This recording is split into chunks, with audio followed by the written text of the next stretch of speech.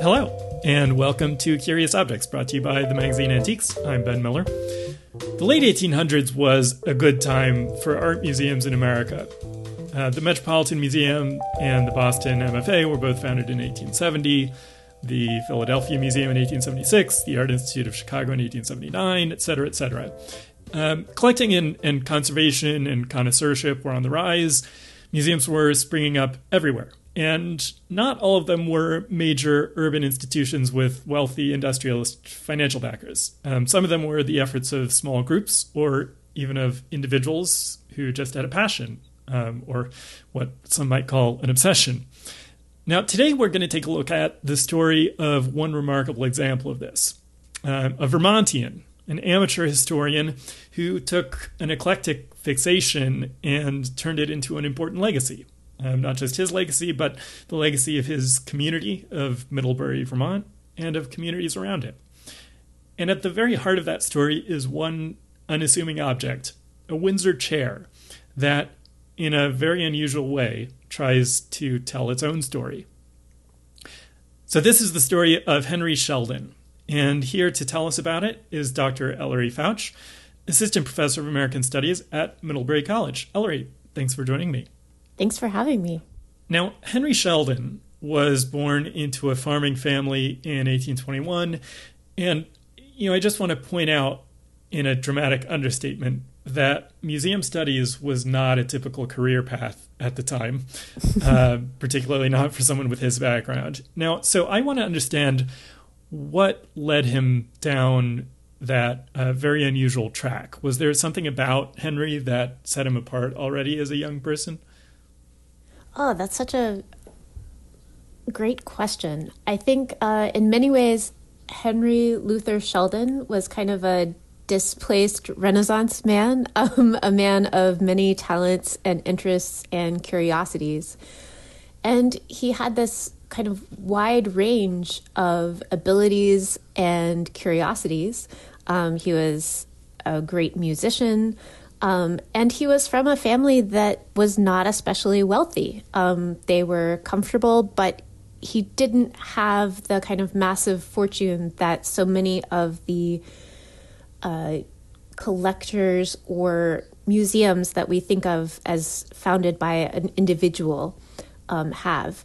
And so throughout the 1800s, he was working a variety of jobs, and it seems like his interest in collecting really was sparked around 1875 and 1876, this time of a lot of national enthusiasm and interest for American history and the American colonial past.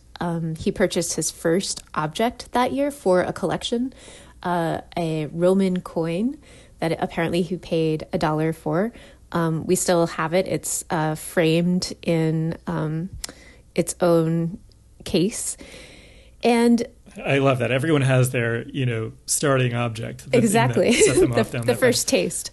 But just to back up a little, because, as you mentioned, he's actually later in life by the time he really sort of comes around to this set of interests.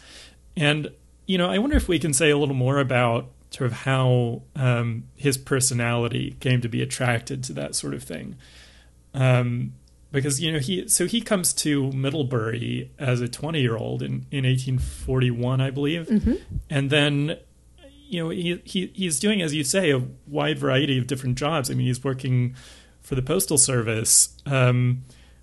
What was he sort of up to in those decades before he became the collector that you know him as? Yeah, absolutely. He ran a restaurant and helped with a colleague established a saloon and oyster house. For a while, he worked for the railroad as kind of the station agent, in addition to his duties as a postal clerk. And he eventually became the town clerk, in addition to his kind of passion or volunteer work as an organist for St. Stephen's Episcopal Church here in town. And I think in some ways that kind kind of exposure to or work with a lot of paper, like with the postal service, with the post office, or the railway, or recording births and deaths and things like that.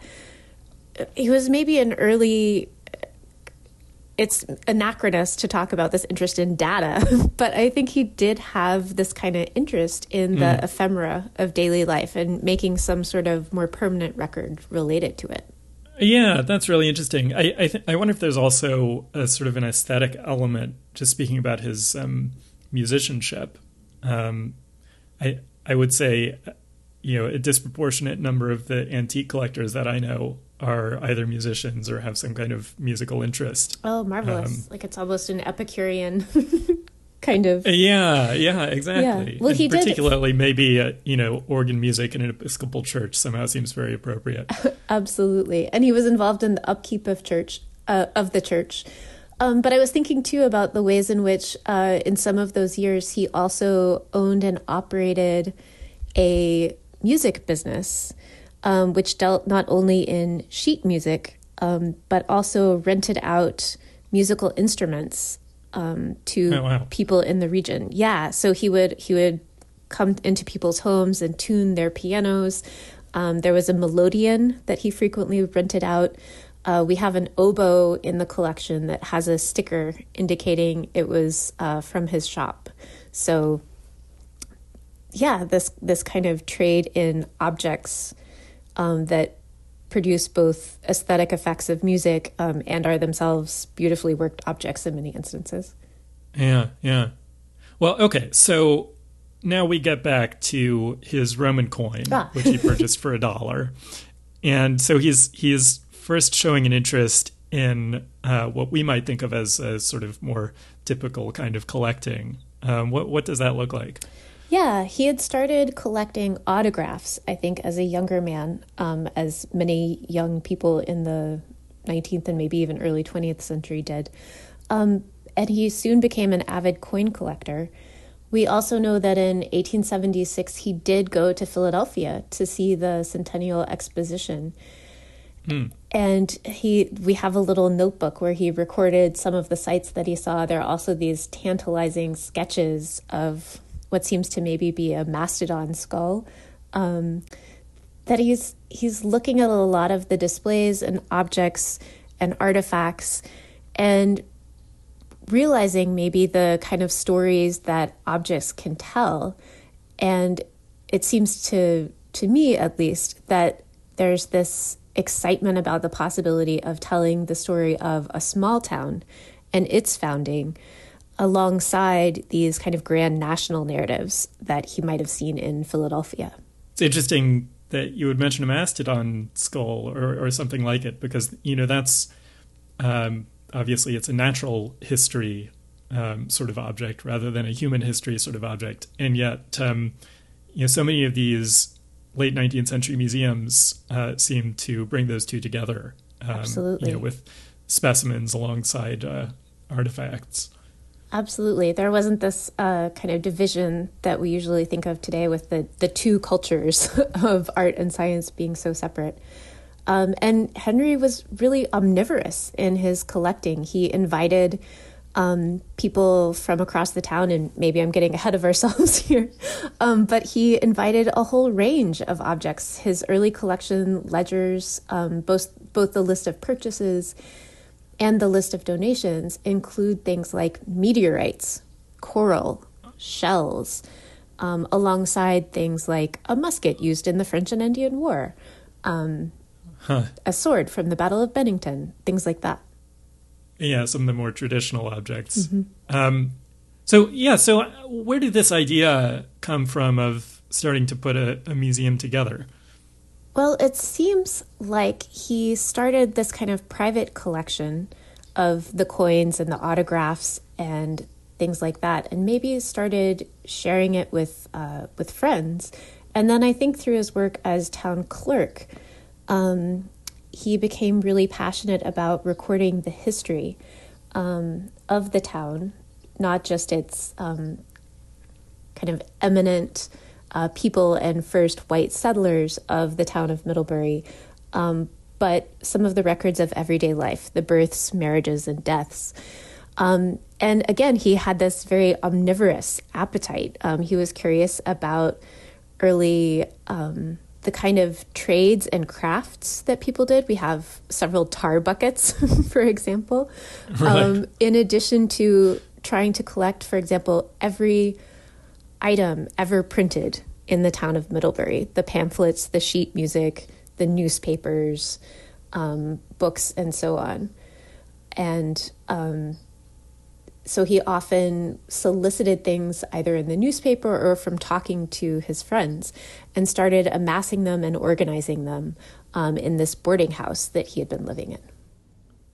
Yeah, there's this really telling quotation from Sheldon in these early years at the museum, where he says, "I've spent all my leisure the past year trying to benefit future generations by preserving the handiwork of the early settlers of Middlebury, books and all printed matter, manufactured articles representing all the different occupations of the early pioneers, which I have called a museum." And Exactly. it's telling because, it speaks to what you're talking about, which is this this omnivorous quality, this sense that it's a hoarding mentality, right? It's the sense that everything is important in some way, in one way or another, and that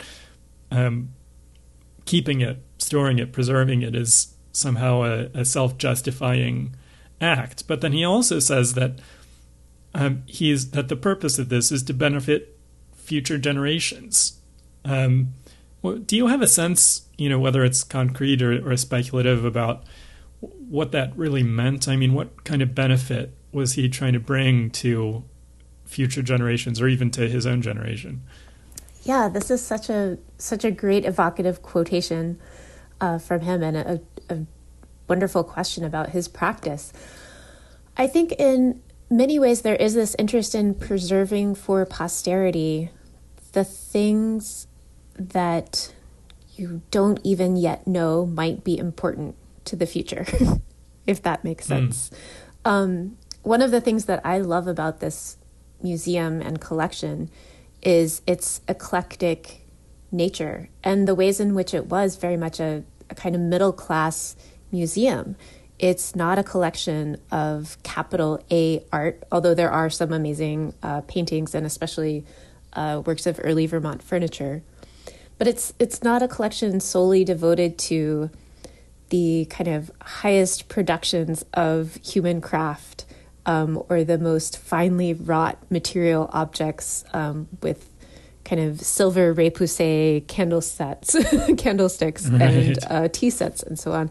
But again, things like the kinds of tools that people developed for their cider presses and their apple coring processes, the tar buckets that they used, the kind of material culture of everyday life in northern New England, that actually with the kind of material turn in the study of art and history, and also the growing interest over the course of the late 20th century in the people's history, history not just of kind of eminent folks and political leaders or military leaders, but everyday life, I think, is really beautifully encapsulated in this collection. And in some ways, it seems like he might have known that.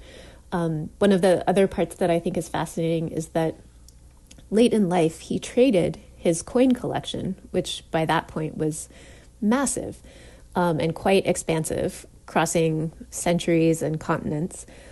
He traded that very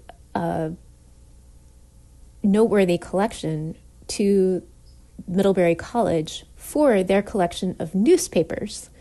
And I think that is a really interesting window into what he valued and what he thought about, what he thought had value in all senses of the word.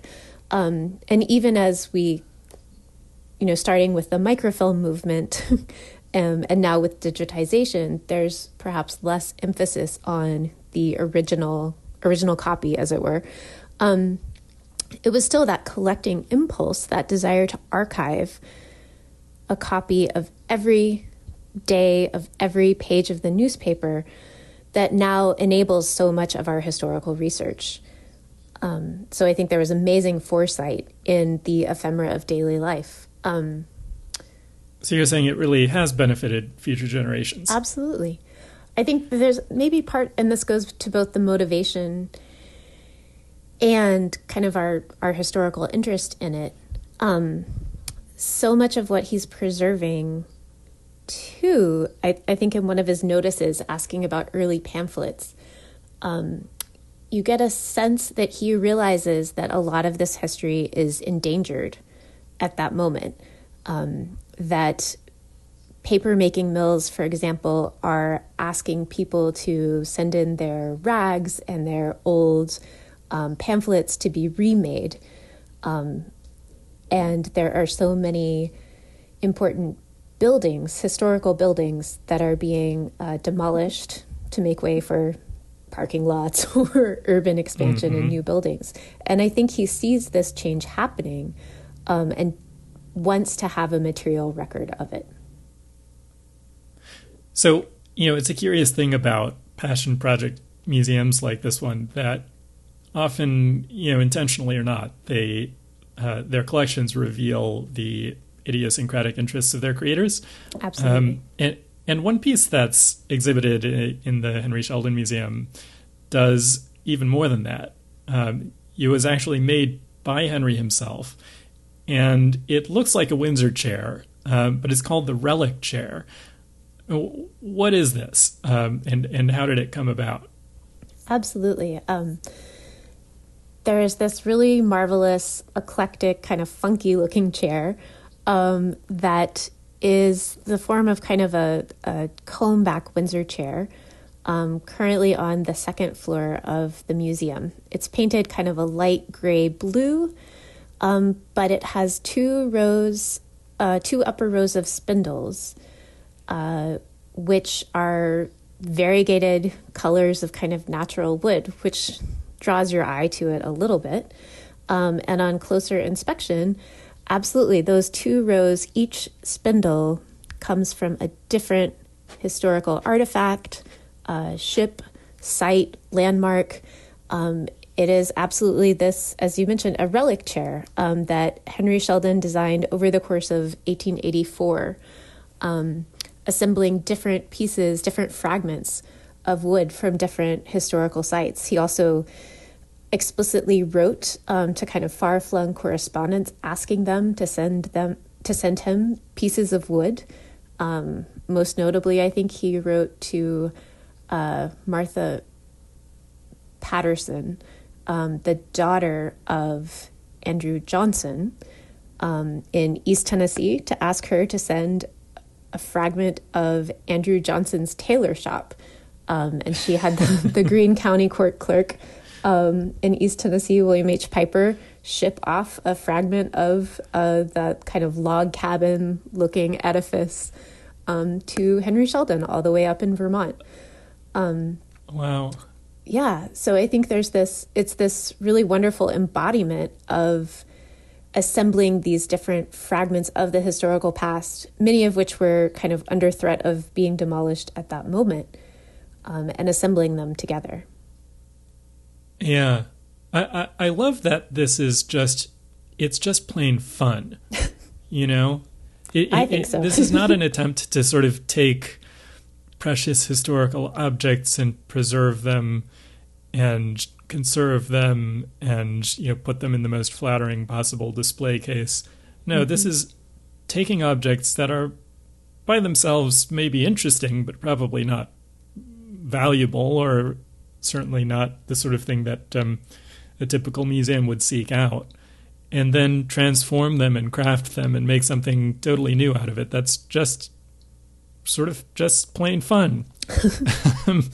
It's, I love that. This is such a different concept from the sort of work that happens at, the Philadelphia Museum of Art, just for example. Right. The director of the PMA is not going around and collecting bits and bobs from random places and cutting them up and making things out of them and putting his own handiwork in the cabinets. What does this tell us about about Henry's concept of a museum and the purpose that he saw it serving, and how that might have been different from the purpose of other museums of the period.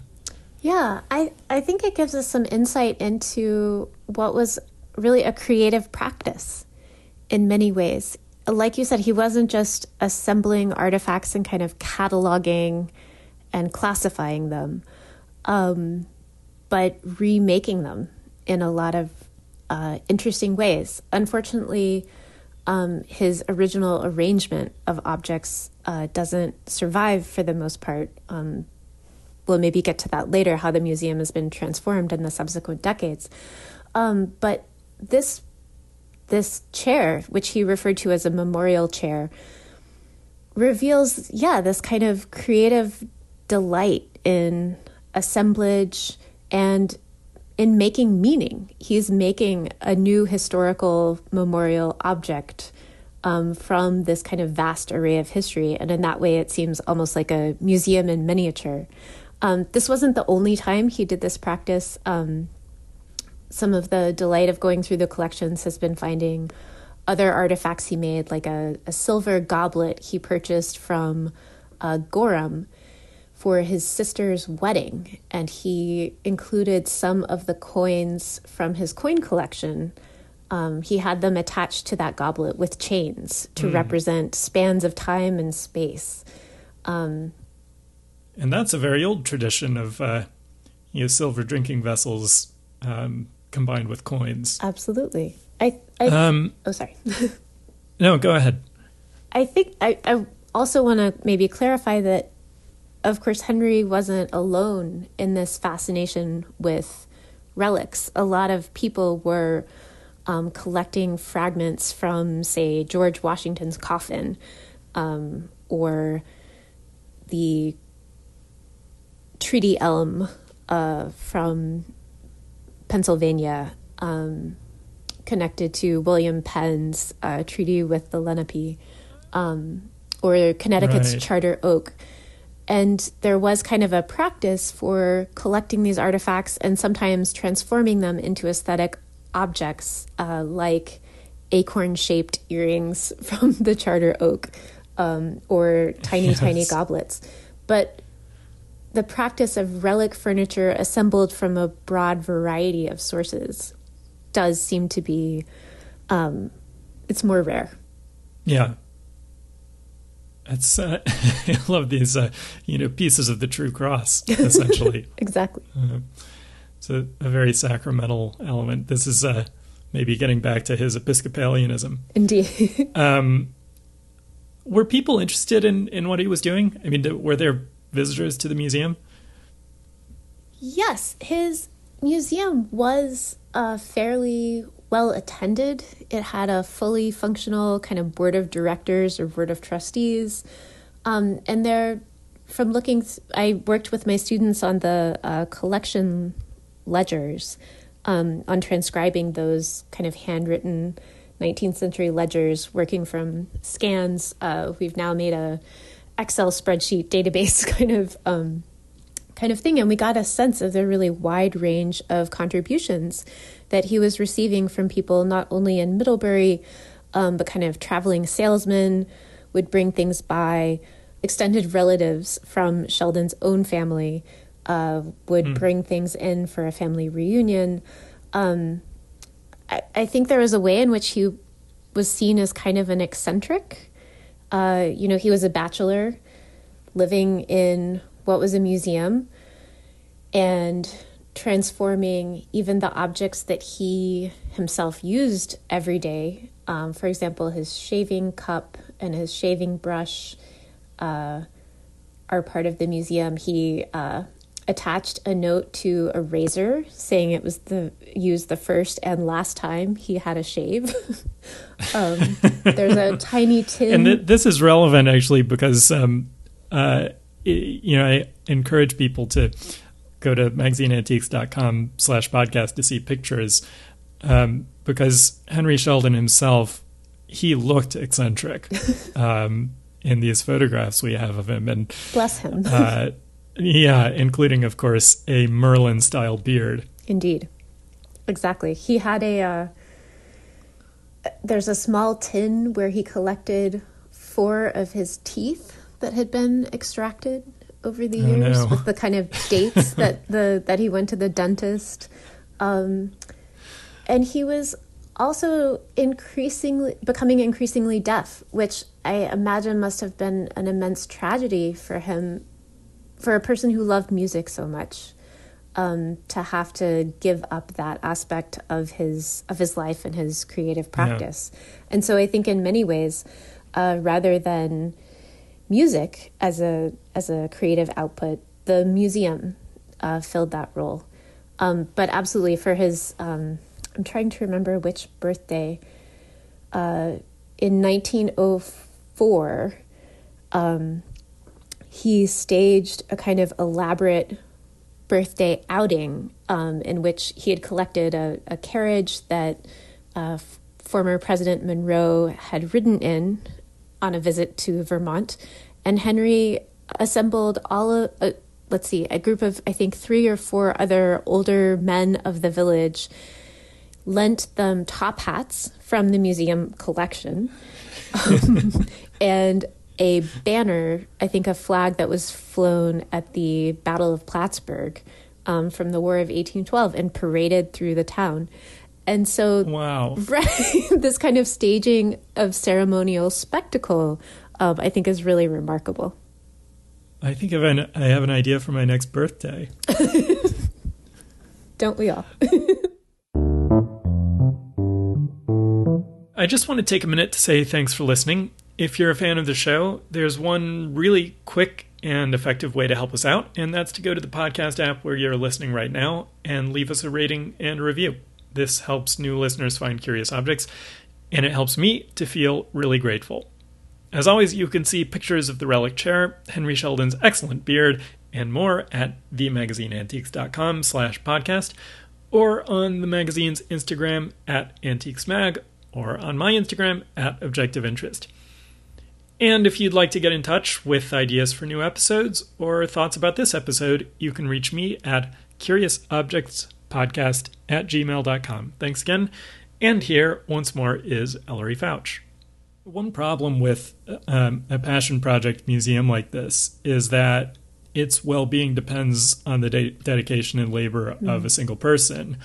And when that person isn't around or able to do the work anymore, things can fall apart quickly. So tell us about what happened to the Henry Sheldon Museum in the twilight of his life. Yeah, this is a great point. Henry, this really was a labor of love.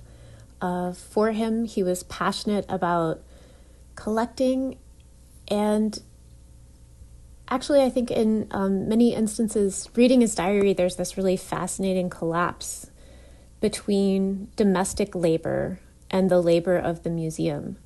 And so almost every day, there's an entry in his diary of what he's done for the museum that day. And it's sometimes things like painting the walls or copying account books. But repeatedly, there's this invocation of ironing newspapers and then sewing them into bound volumes, which I just think is such an interesting collapse of kind of domestic labor brought into the context of museum labor and museum collections, maybe devalued in one aspect of the world, but then this really important aspect of preservation for the museum itself. But absolutely, Henry was doggedly working on the museum all the days of his life. And after his death, as you suggest, there was kind of this period of uncertainty. He had a board of trustees. People still knew that there were interesting collections there. But after Henry's death in 1907, things kind of, the momentum was gone. There was a custodian who still cared for the collections, but it wasn't really open to the public. It wasn't very much of a vibrant part of the community anymore. And my friend and colleague David Stemeshkin is working on a kind of history of the Henry Sheldon Museum.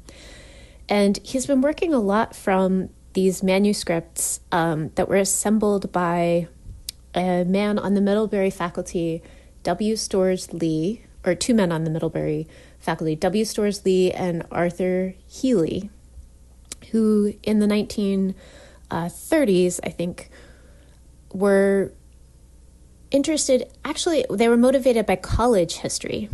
They were, Storrs Lee, I think, was working on a book about the history of Middlebury College, and he was told that there was this great collection.